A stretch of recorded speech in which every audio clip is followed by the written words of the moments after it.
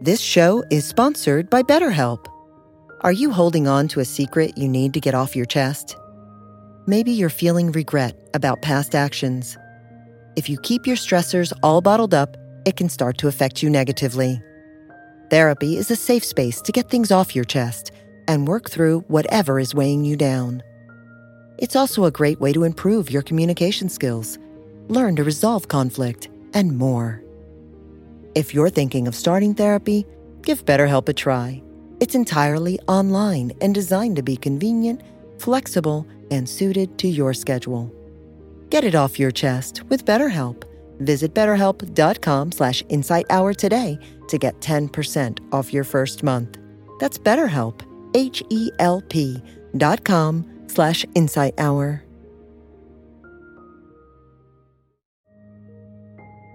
After experiencing the transformative power of a regular meditation practice, it's natural to feel inspired to share this gift and guide others on their own journey of discovery through meditation. Join Buddhist teacher David Nichtern and Duncan Trussell, comedian and creator of the Netflix animated series The Midnight Gospel, for a free online event on Tuesday, May 7th at 6 p.m. Eastern Time. They'll discuss the profound practices of mindfulness in Dharma Moon's renowned mindfulness meditation teacher training program. Get certified by Dharma Moon to teach meditation, lead group practice sessions, and work with individual students. Visit dharmamoon.com/BeHereNow for more info and to reserve your spot for the free online event with David Nichtern and Duncan Trussell.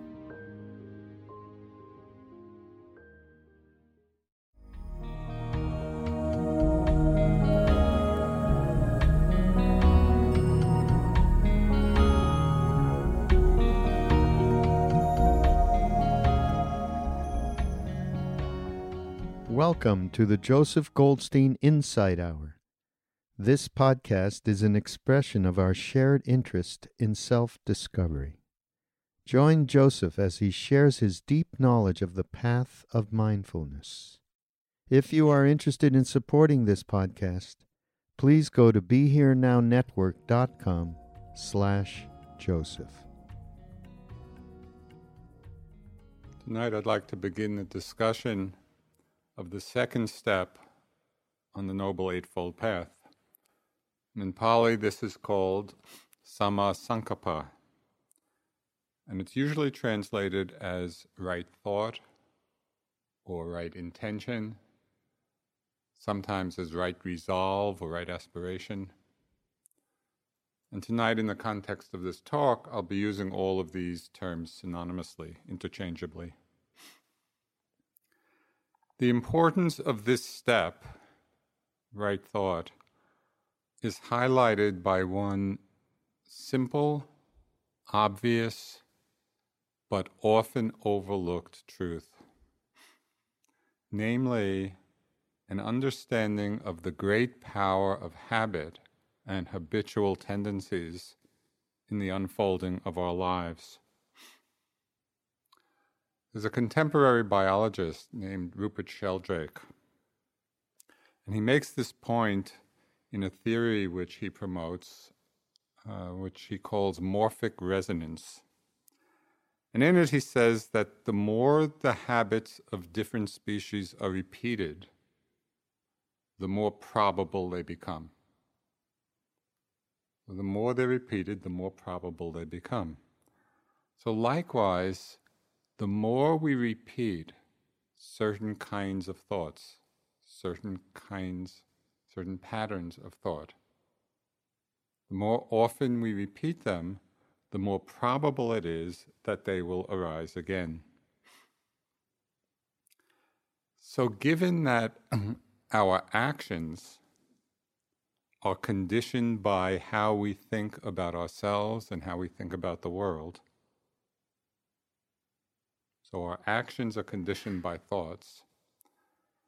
And given an appreciation of the potency of the law of karma, that wholesome and unwholesome factors of mind bring about their respective results, given these two things, we can begin to understand the pivotal role of right thought as the next step on the path. Thoughts condition actions, and different thoughts and motivations in the mind bring about results. So right thought is a powerful, pivotal place in understanding how our lives are unfolding. And the Buddha expressed it very succinctly. He said, "Bhikkhus, whatever one frequently thinks and ponders upon, that will become the inclination of the mind." So we are creating the tendencies and inclinations of our minds by what we frequently think about, what we frequently ponder. So how do we come to right thought or right intention? It's all of the elements that we discussed in right view, which is the first step on the path, that lead us to the cultivation of those thoughts and intentions which result in both worldly happiness and also a more ultimate freedom. And this is how the steps on the path build one upon the other. The elements of right understanding or right view lead us to the cultivation of right thought. So the Buddha says, and what, bhikkhus, is right thought? It is thought or resolve of renunciation, which is thoughts free of sensual desire, thoughts of goodwill, free of ill will, and thoughts of compassion, free of cruelty. Well, the Buddha is very explicit here. He's telling us which are the thoughts which lead us in the direction of happiness. Thoughts of renunciation, of goodwill, of compassion. So the question for us then is how to put this step on the path into practice. There's one sutta or discourse in the middle-length sayings of the Buddha, and the name of the sutta is called Two Kinds of Thoughts. And in it, the Buddha suggests to us a way to begin this practice. So in the sutta, the Buddha says, bhikkhus, and remember here bhikkhus means not only monks or nuns. Bhikkhus here, the meaning of the term, really includes everyone who's on the path. So the Buddha is addressing us here. Bhikkhus, before my enlightenment, while I was still only an unenlightened bodhisattva, it occurred to me. Suppose that I divide my thoughts into two classes. Then I sent on one side thoughts of sensual desire, of ill will, and of cruelty. And I set on the other side thoughts of renunciation, of goodwill, of compassion. And as I abided thus, diligent, ardent, and resolute, when a thought of sensual desire arose in me, I understood thus. So this is the Buddha telling us how he reflected when a thought of sense desire arose. And so you can listen carefully.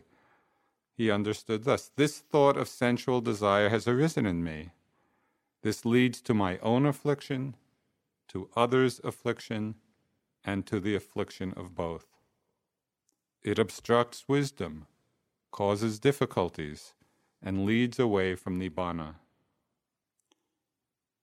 Then he went on, when I considered this leads to my own affliction, this thought of sense desire subsided. When I considered it leads to others' affliction, it subsided in me.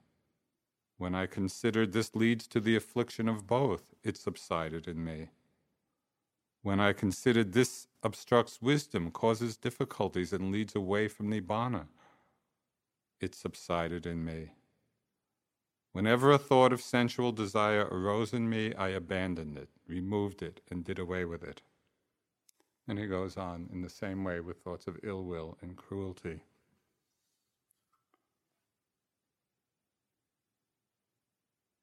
So the Buddha is very clear about his own practice as a bodhisattva and how he worked with the thoughts that led to his own affliction, the affliction of others, the affliction of both, away from peace, away from Nibbana. So following in the Buddha's footsteps, we can cultivate in ourselves an increasingly clear discernment of the kinds of thoughts that are arising in our mind. We can practice noticing which thoughts are rooted in desire, which thoughts are rooted in ill will or cruelty, and consciously reflect on the harm that they cause, and abandon them, letting them go. And we can notice those thoughts inclining towards renunciation, or goodwill, or compassion. Reflect on their value, and strengthen them in our lives. So all of this is the practice of a kind of wise reflection that is in the service of the path. And in this step of right thought, we are actually reflecting a bit on the kinds of thoughts that arise in our mind, consciously reflecting, are they for harm or for good? Now, something interesting begins to happen as we do this. As we become more mindful of these two classes of thought, we also become increasingly aware of the strength and seductive power of the unwholesome patterns. Because one would think, well, we see what's harmful, we see what's good. Okay, from now I'm going to just think the good. But it doesn't quite happen like that. The unwholesome patterns keep arising, and so we can begin to understand, well, why? What's the force? What's the strength behind them? It's said that ill will and aversion are more dangerous than greed in terms of the harm that they cause, but they're easier to uproot. While desire is less dangerous in the harm that it causes, but harder to uproot. So why is this? As we know, ill will is always unpleasant, and the suffering of it is obvious. So it's dangerous, but we can see the suffering, and it becomes the impetus to uproot it. Sense desires, on the other hand, are usually associated with pleasure. And it's not always apparent why renouncing them is even a good idea. Why should we renounce pleasure? And the Buddha himself described this very same question, this very same situation. So at one time there were a group of lay people, just like us, meeting with Ananda, who was the attendant and the cousin of the Buddha, and a very, very well-loved monk. And so they were having this discussion. These are the householders speaking. So this is us. Venerable Ananda, sir, we are householders who indulge in sensuality, delight in sensuality, enjoy sensuality, rejoice in sensuality. For us, indulging in, delighting in, enjoying, and rejoicing in sensuality, renunciation seems like a sheer drop-off.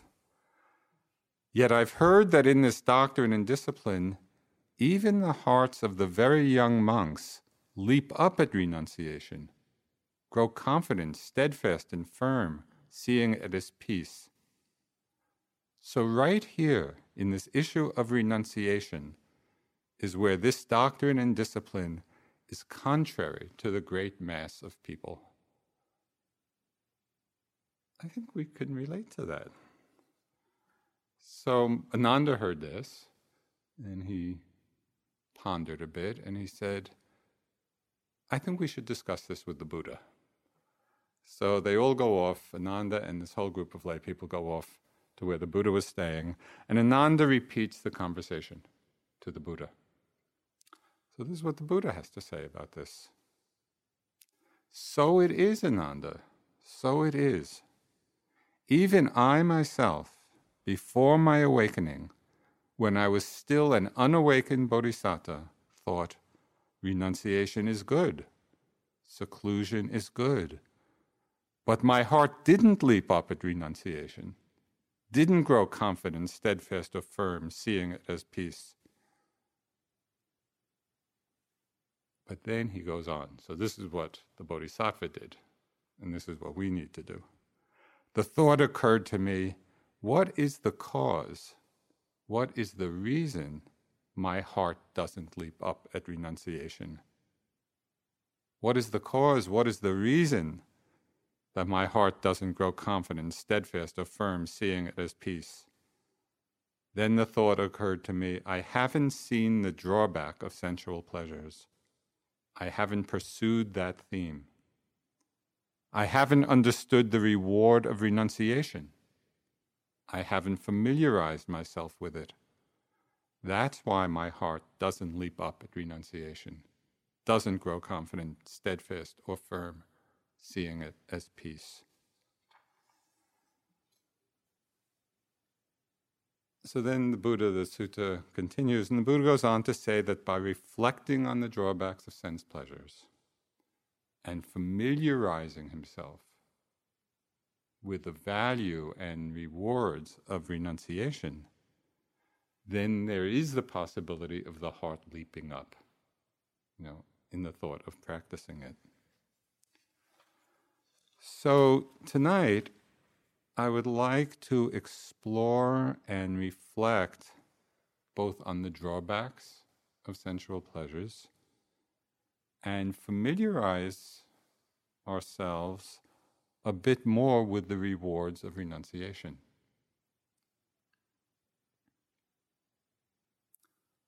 The problem begins even when we first hear the word renunciation. Because at least in English and in our culture, we often associate that word of renunciation with repression of desires, repression or suppression, with deprivation, with a rather bleak and austere lifestyle. When we hear renunciation, that's what it sounds like to us. So it's no wonder that our hearts don't leap up at the thought of it. It doesn't sound all that appealing. But there's another way of understanding what renunciation means, and I think it's a more accurate one and certainly a more liberating one. And that is understanding renunciation as the experience of non-addiction. Because we all know and can relate to the suffering of addictions, to whatever it might be. Addiction to food, to alcohol, to drugs, to sex, or perhaps even more unnoticed addictions to work, or maybe for some people power or recognition or wealth or comfort. We all have our own little addictions or big ones. We can become addicted to and entranced by certain mind states and emotions, like excitement. We get addicted to excitement or the feeling of intensity, or even fear. I've often wondered about the pleasure many people derive from horror movies. I could never quite understand it. It's like they go to the movies to be afraid. But evidently there's a great pleasure in it because people are making a lot of money making these horror films. We become addicted not only to the gratification of our wants, whatever they may be, but also to the mental habit of wanting itself. We become addicted to wanting. And many of you probably have heard me give the example of something that's just so obvious to me about this. It's something I call catalog consciousness. And you must know the experience of, you get these catalogs in the mail, And if you make the mistake of opening it,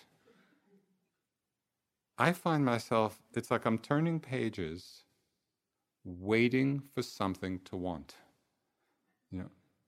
I don't really want anything in the catalog, but I'll turn, maybe on the next page, there'll be something I want. And the next page, and it's like the mind is hooked in, the mind is addicted to wanting, until finally you get to the last page, you just put the thing down. It's a mistake to even open it up. But by doing so, we can really see that habit, that particular addiction of mind. As you well know, yogis can get addicted to different meditative states, maybe of rapture or calm on the one hand, or even addicted to investigation on the other hand. Some people's minds are inclined that way and just locked into that. One of the best interviews I had with Sayadaw U Pandita in Burma, because my mind inclines that way, if you haven't noticed. It's just interested in how things are happening. And so I had been there a few months in the monastery, and so the concentration was pretty good, and I was just seeing so many subtle things, and so interested and fascinated by it. And I went in to the interview, and his only comment to me was, "Joseph, you're too attached to subtlety." And it was really a revelation, because here I thought it was good practice. And I didn't see that really my mind was, we could say, addicted, or was leaning into trying to see more and more and more, and it was out of balance. How often in our practice, in one way or another, do we try to recreate some enjoyable experience we've had? It might be calm, it might be peace, it might be subtlety, it might be rapture. Whatever we get a lot of satisfaction from in our practice, how often do we try to repeat it? Forgetting that the practice is really about not clinging. It's not about different states. But we get addicted in one way or another. What's so beguiling about these addictions, whether really big ones or very small ones, what's so beguiling about them is that in the moment of gratification, they do give us pleasure. And that's why we get hooked on them. But then we grasp at them, feel the lack when they change, as they inevitably do, and reach for them again. So this just becomes a cycle. Or we look for another source of momentary pleasure, and then another, until we're totally immersed in the wanting mind, the grasping states of mind. We become quite firmly enmeshed in the force field of our own desires. And what's interesting is, very often, both in our lives outside and here on retreat, we don't even see this. We don't see that we're enmeshed. We don't see that we're entrapped. So just as an example of this, or a little experiment you can do, just as you go through the day, pay attention to your very habitual actions. Just the habits of mind. And you might not think of them as addictions. But it's just something you're in the habit of doing it. Maybe at the same time every day, or just something you do every day. Notice what these habits are. And then you might ask yourself, how easy would it be to give it up? How easy would it be to let go of that?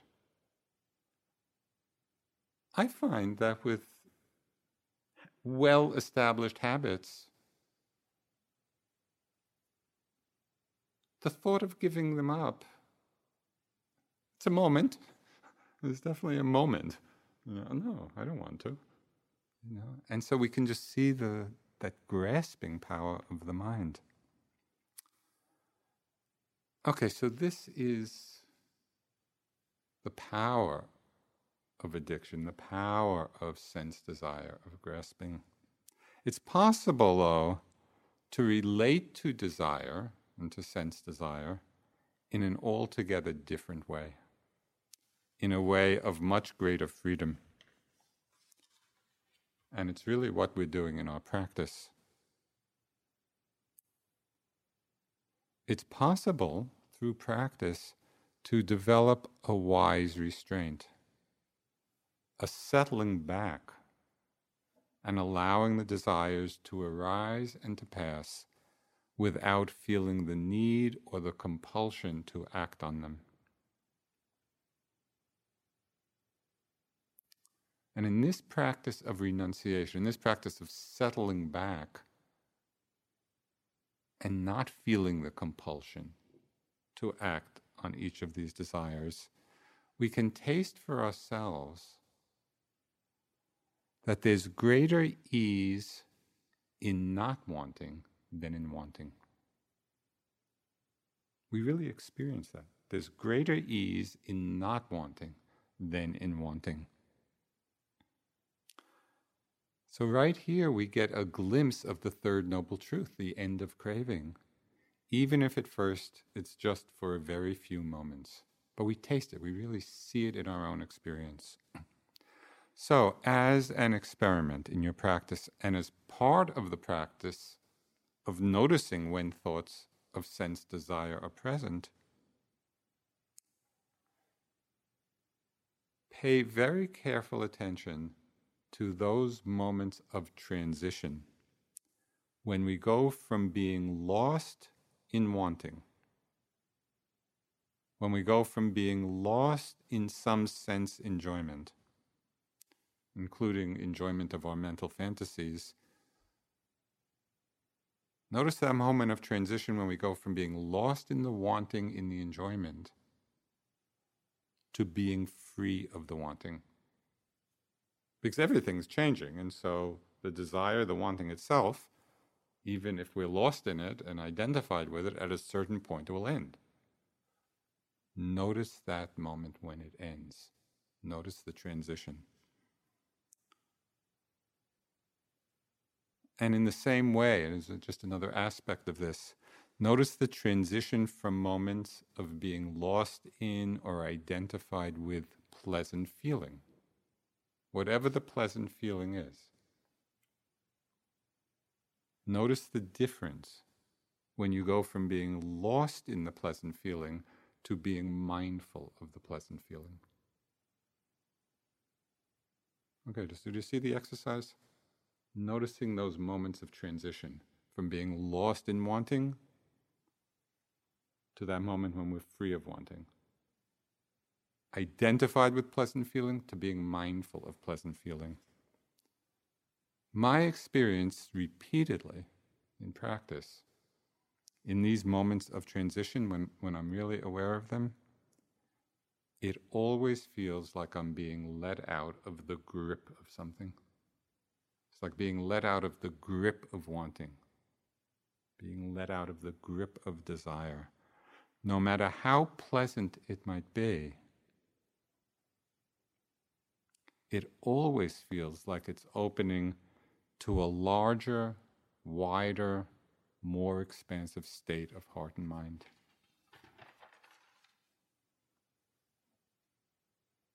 So we want to see this in our experience. It's not enough just to kind of hear this and kind of intellectually, yeah, that sounds right.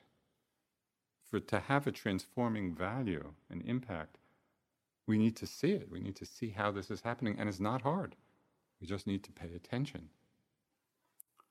There's one verse in the Dhammapada which says, if by giving up a lesser happiness, a greater happiness can be found, a wise person would renounce the lesser for the sake of the greater.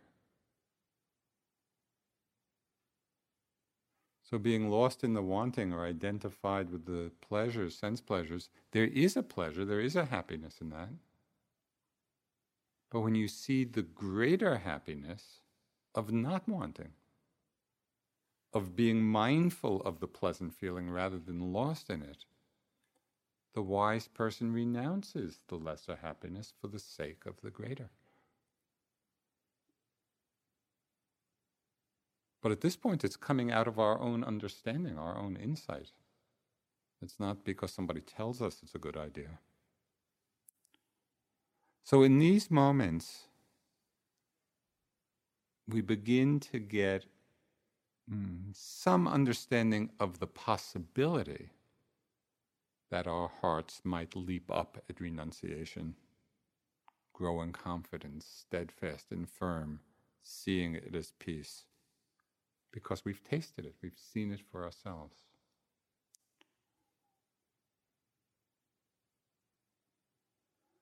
But even when we've had this experience in our practice and in our lives, still developing the parami of renunciation is a very gradual process for most of us.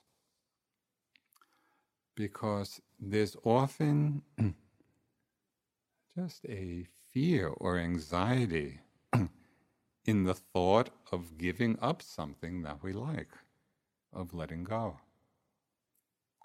Until we've seen for ourselves, and until we've seen it repeatedly, not just once, we need to see again and again that this renunciation leads to greater happiness, greater well-being. So just as a few examples, some small, some a little bigger, of this process.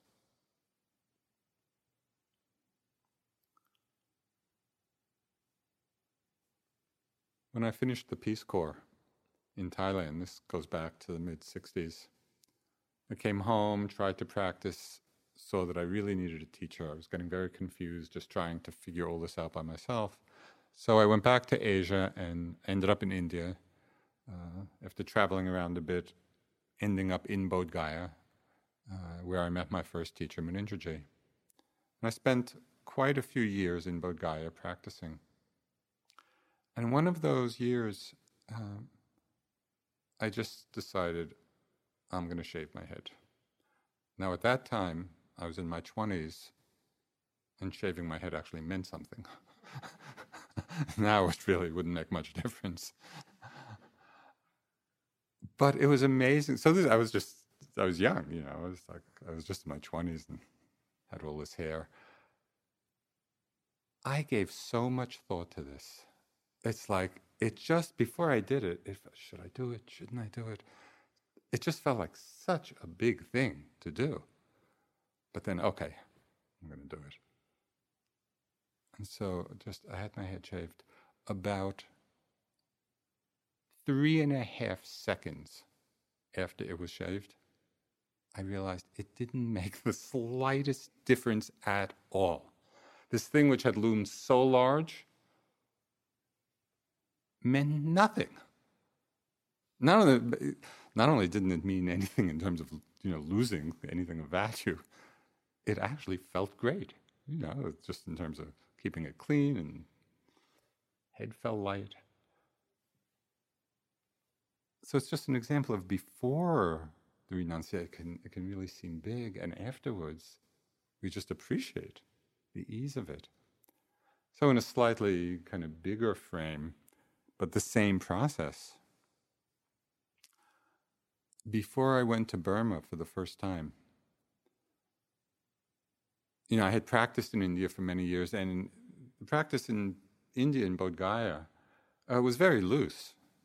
Munindra was there some of the time. A lot of the time he was gone for months. A time when I would just be sitting and walking by myself. So there wasn't much structure. In that way, some way it was a vision for the forest refuge, just really relying on myself and my own discipline. But then many years later, after having been back in the States and teaching, some of my friends started going to the monasteries in Burma, and they were kind of telling stories of, really how rigorous it was, and, just having to fit into the monastic rules and discipline and lifestyle. And I heard that. I was very reluctant to go, even though I thought I really should. But I was reluctant. But then Sayadaw U Pandita came here and connected with him, and I thought, okay, I'm going to just go and be there for some time. The night before I left, I had this anxiety dream. I dreamt that I arrived at the monastery in Burma and they took my zafu away.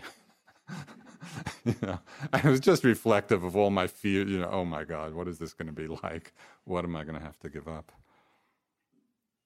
Of course, it was wonderful. It was totally wonderful, and I loved being there, and the practice was very conducive for practice.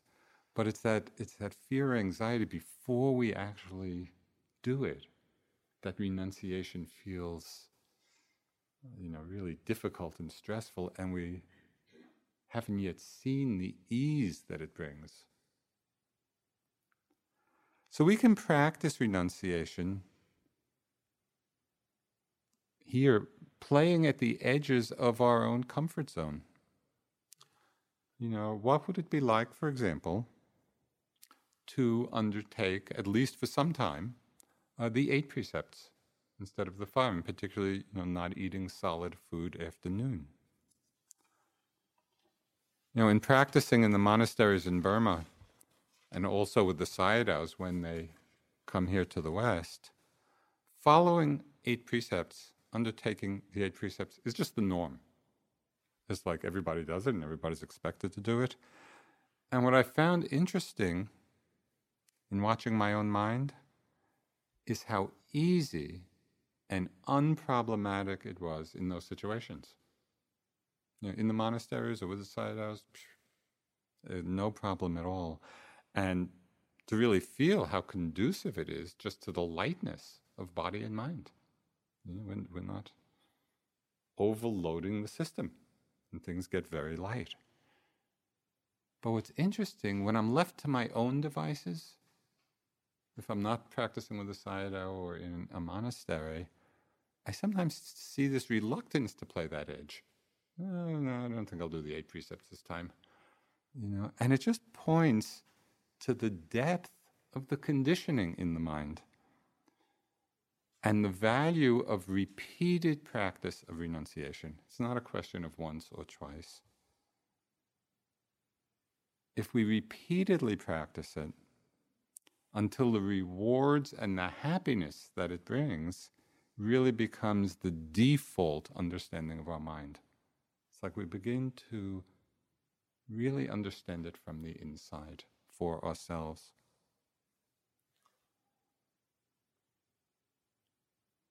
So it's something you might consider, if you really want to play with this, it could be for a day, for 2 days, for a week, for the whole time you're here, and just see if it feels right for you. And maybe for certain people, for whatever reason, it's not the right time. So you have to see this is not a compulsion or a should. It's just, is this something I want to explore? Does it feel appropriate to explore now?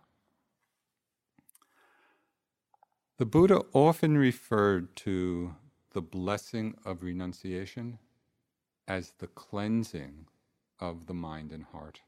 And he uses that term, cleansing. It's very apt. And I feel this very frequently when I'm with monks or nuns who are well established in the monastic lifestyle, where renunciation is it's the way of life. And we can feel just there's a certain clarity and purity and simplicity and contentment that is often in rather stark contrast to the busyness, the speed, the clutter, and the ordinary desires of our worldly life. There's a delight in just being with these people. It's almost like there's a contact high, of peace and ease. And it comes from the cleansing aspect, that purifying aspect of renunciation. It's very palpable. Now, although most of us are not living as monks or nuns, we can still find ways to practice renunciation in our lives and experience the contentment that it brings. So one thing which I mentioned a bit earlier, just look at the habits that have been established in the day, and see just with some wisdom, would some of these habits be worth letting go of, not doing? Or just changing the habit? Do something else. Just for the sake of practicing that letting go. See what it's like. It aerates things a little bit. We don't get so stuck in our patterns. We can practice renouncing complexity. So often we're lost in the drama of our stories and emotions, and in some way we relish them. It's like we're just living in we might say, the melodrama of our lives. And we can create very complicated lives for ourselves. And yet when we investigate experiences in the moment more carefully, we see, as you know, that there are really only 6 things that ever happen. When we look carefully in any moment, all that's happening are moments of seeing and hearing, smelling and tasting, sensations, and objects of mind. Our experience is a 6-piece chamber orchestra, and it's just these different instruments playing in different combinations. That's really what's happening. So both here on retreat and also in your life at home, when things just feel too complex, too stressful, too confused, remember the possibility of renouncing the habit of papancha, the proliferation of the I, me, mine story, and come back again and again to the simplicity of the moment. Stephen Mitchell, who many of you know, he's a poet and a wonderful translator. He had his own book of poetry called Parables and Portraits, and all of the poems in there, they're very nice. And each one has kind of a little Buddhist twist to it. So this particular poem is called The Myth of Sisyphus, and it really is about the potential of renouncing, we could say renouncing complexity, renouncing our melodramas, renouncing our addictions. And remember, Sisyphus was, condemned by the gods to keep rolling this big stone up the hill, and just as it got to near the top, it would fall back down again. And so kind of the endlessness of that struggle.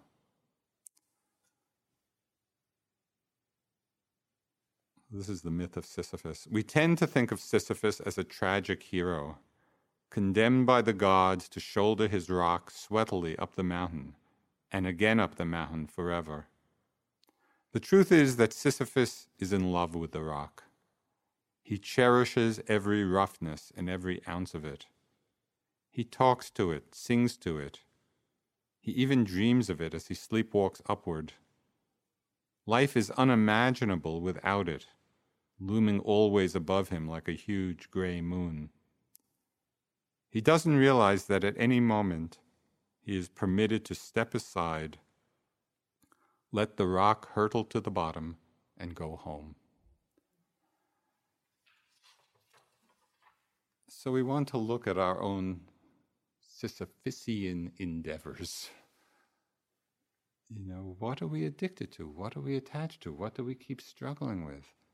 And see the possibility, the beauty of the lightness, of the ease of renunciation, of just stepping back. So as we practice this in our lives, there's also another way, or another particular practice of renunciation, which I call the wisdom of no. So often in spiritual practice, we emphasize yes. It's the yes of acceptance, the yes of openness, the yes of richness, of fullness of experience. And this yes, very frequently, is the antidote to self-judgment, to contraction, to limitation. Right? We're saying yes to things. But there's also the wisdom of no, which is recognizing that some things are not skillful, not helpful, not leading to happiness. And we can practice saying, no, thank you. I'll pass on this one. It's important to understand what this restraint, this wisdom of no means, because it really is a central part of our practice. Practicing the wisdom of no is a great art, and we need to learn how to do it in a wise and loving way. Because this restraint, this no, is not repression, it's not avoidance, it doesn't mean pushing things away or denying their presence. It doesn't mean being judgmental or having an aversion towards certain aspects of our experience. With wise restraint, we are open to everything that arises, but we see what arises with discriminating wisdom. We see the skillful thoughts and activities that are conducive to our happiness, and the unskillful ones that simply lead to further suffering and conflict. It's just like a parent saying no to a child who is about to do something harmful. It's a no of concern and care for the welfare and happiness of the child. Now just imagine some kid who never heard a no, who was just allowed to act on every impulse that it had. Be a little monster, would not be conducive at all to the child's happiness or to the happiness of people around him or her. So you've probably noticed by now that we all have an inner 2-year-old. A lot of our thoughts and emotions and desires and wants, it's just like this little 2-year-old. I want this, I want that. Give me this, give me that. So we need to be, in our practice, the wise and loving parent. No, that's not a good idea. That's not going to bring happiness. So as we watch our minds through the day, we can practice the wisdom of no, even in small things. Now, one of the questions that Sayadaw U Tejaniya has suggested bringing to mind regarding thoughts and desires, just some questions. Different thoughts arise, different desires arise. Is this necessary? Is this helpful? So we actually get creative in our relationship to what's arising. We are bringing wisdom to it. And sometimes we want to respond with a yes, and sometimes we want to respond with a no, a loving no.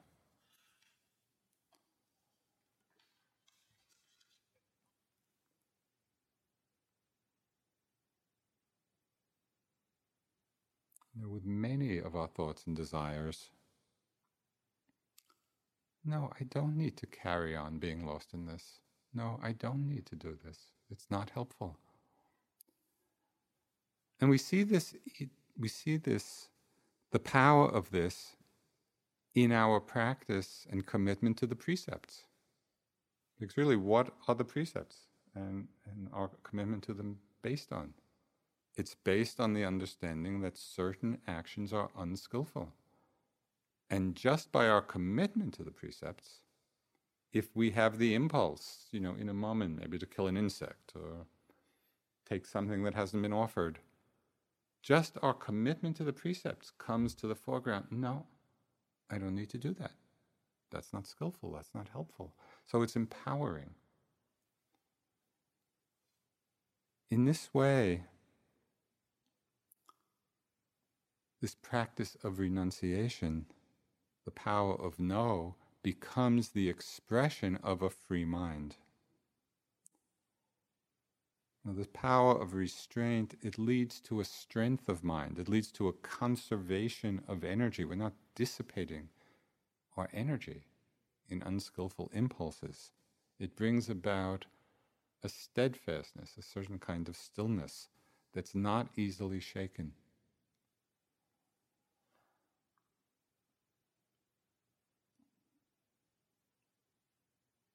In his book, Hero with a Thousand Faces, Joseph Campbell, who many of you know is a scholar of the world's myths and spiritual traditions, he wrote of the Buddha's life as a great archetypal journey. And he described different stages or different experiences in the Bodhisattva's journey to Buddhahood, as representing different stages of the path. So in this book, Campbell described the Bodhisattva on the eve of his enlightenment, the eve of his awakening, when he came face to face with Mara, which are all the forces in the mind of delusion, of greed and desire and longing and aversion. Just all these forces of Mara confronted the Bodhisattva as he sat under the tree. And Campbell describes this in very mythopoetic and language and very vivid imagery. And then in the face of all these powerful forces, as the Bodhisattva sat there, Campbell describes, just in one line, the unshakable steadfastness of the Bodhisattva as he sat there. And this one line, just, for me, it captures the essence of what we're practicing. So just imagine kind of all these forces of delusion appearing arrayed against the Bodhisattva, and the line is, and the mind of the great being was not moved. And the mind of the great being was not moved. And I just find that tremendously inspiring as I relate it to my own practice. As we're faced with all of these forces arising, all the hindrances, the desire and the aversion and the fear and whatever it is that may be arising, can we practice that quality of renunciation that is not becoming identified with these forces? They're there, they're going to arise. Can our minds, like the mind of the great being, sit there and not be moved?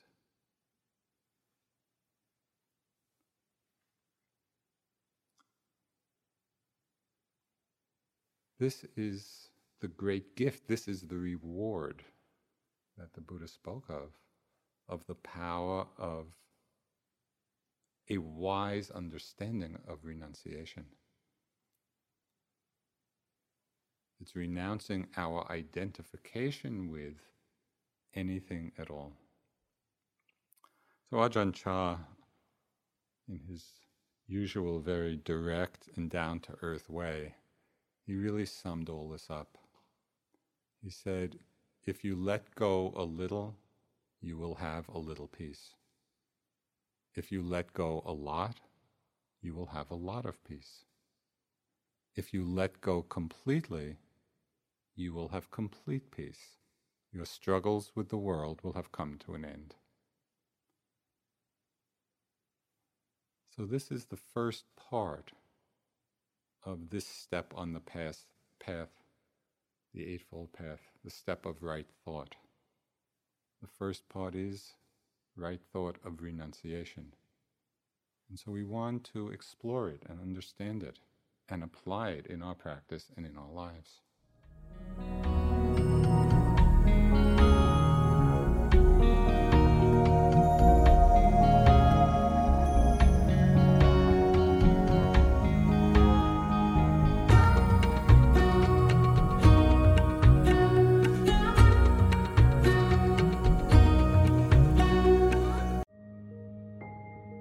This show is sponsored by BetterHelp.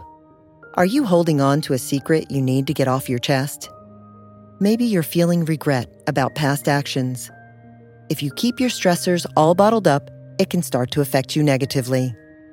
Therapy is a safe space to get things off your chest and work through whatever is weighing you down. It's also a great way to improve your communication skills, learn to resolve conflict, and more. If you're thinking of starting therapy, give BetterHelp a try. It's entirely online and designed to be convenient, flexible, and suited to your schedule. Get it off your chest with BetterHelp. Visit BetterHelp.com/InsightHour today to get 10% off your first month. That's BetterHelp, HELP.com/InsightHour.